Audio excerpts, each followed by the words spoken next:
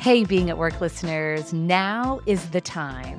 Time to take your leadership journey to the next level with HRD's Leadership Growth Forum. If you're listening to this show, it's clear that you're committed to growing as a leader.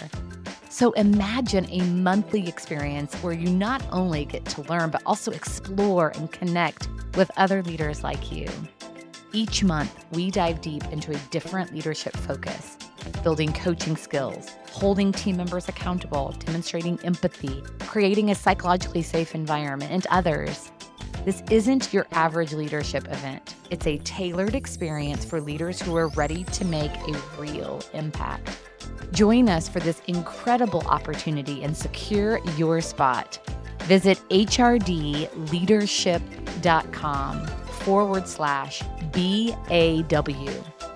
Because your growth as a leader is a journey worth investing in. Okay, so over the last few days, I finished an incredible book, The Covenant of Water. It is a beautiful story.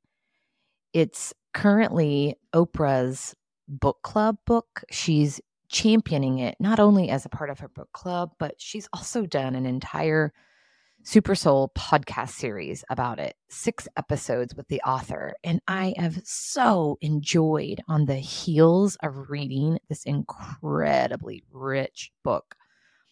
I've really loved diving in and exploring all of the lessons.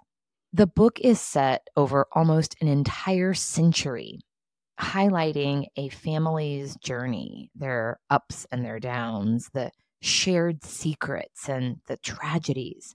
And one of the primary characters, Mariama, is such an incredible leader in her life. I want to be just like Mariama when I grow up.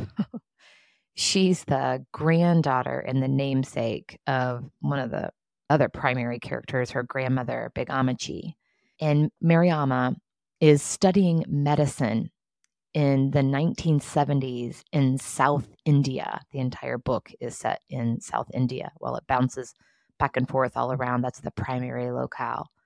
So in the 1970s in South India, not surprisingly, Mariama, as she's studying medicine, is subjected to sexual abuse because she's a woman and very much in a man's world. And there's the scene in which a senior physician threatens her during one of her exams, quid pro quo style.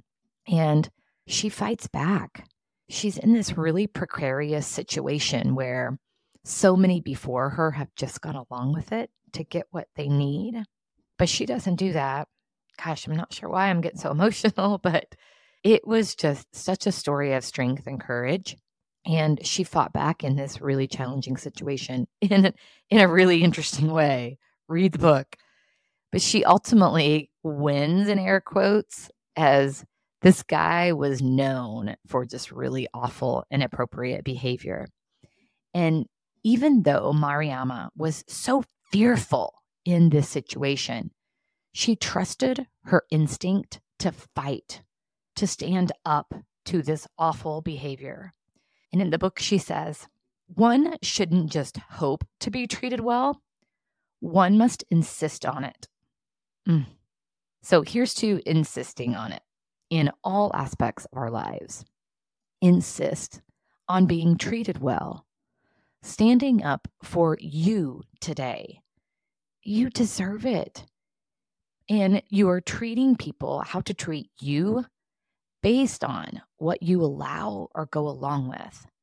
So know what it is that you want and need and press in when it doesn't feel right.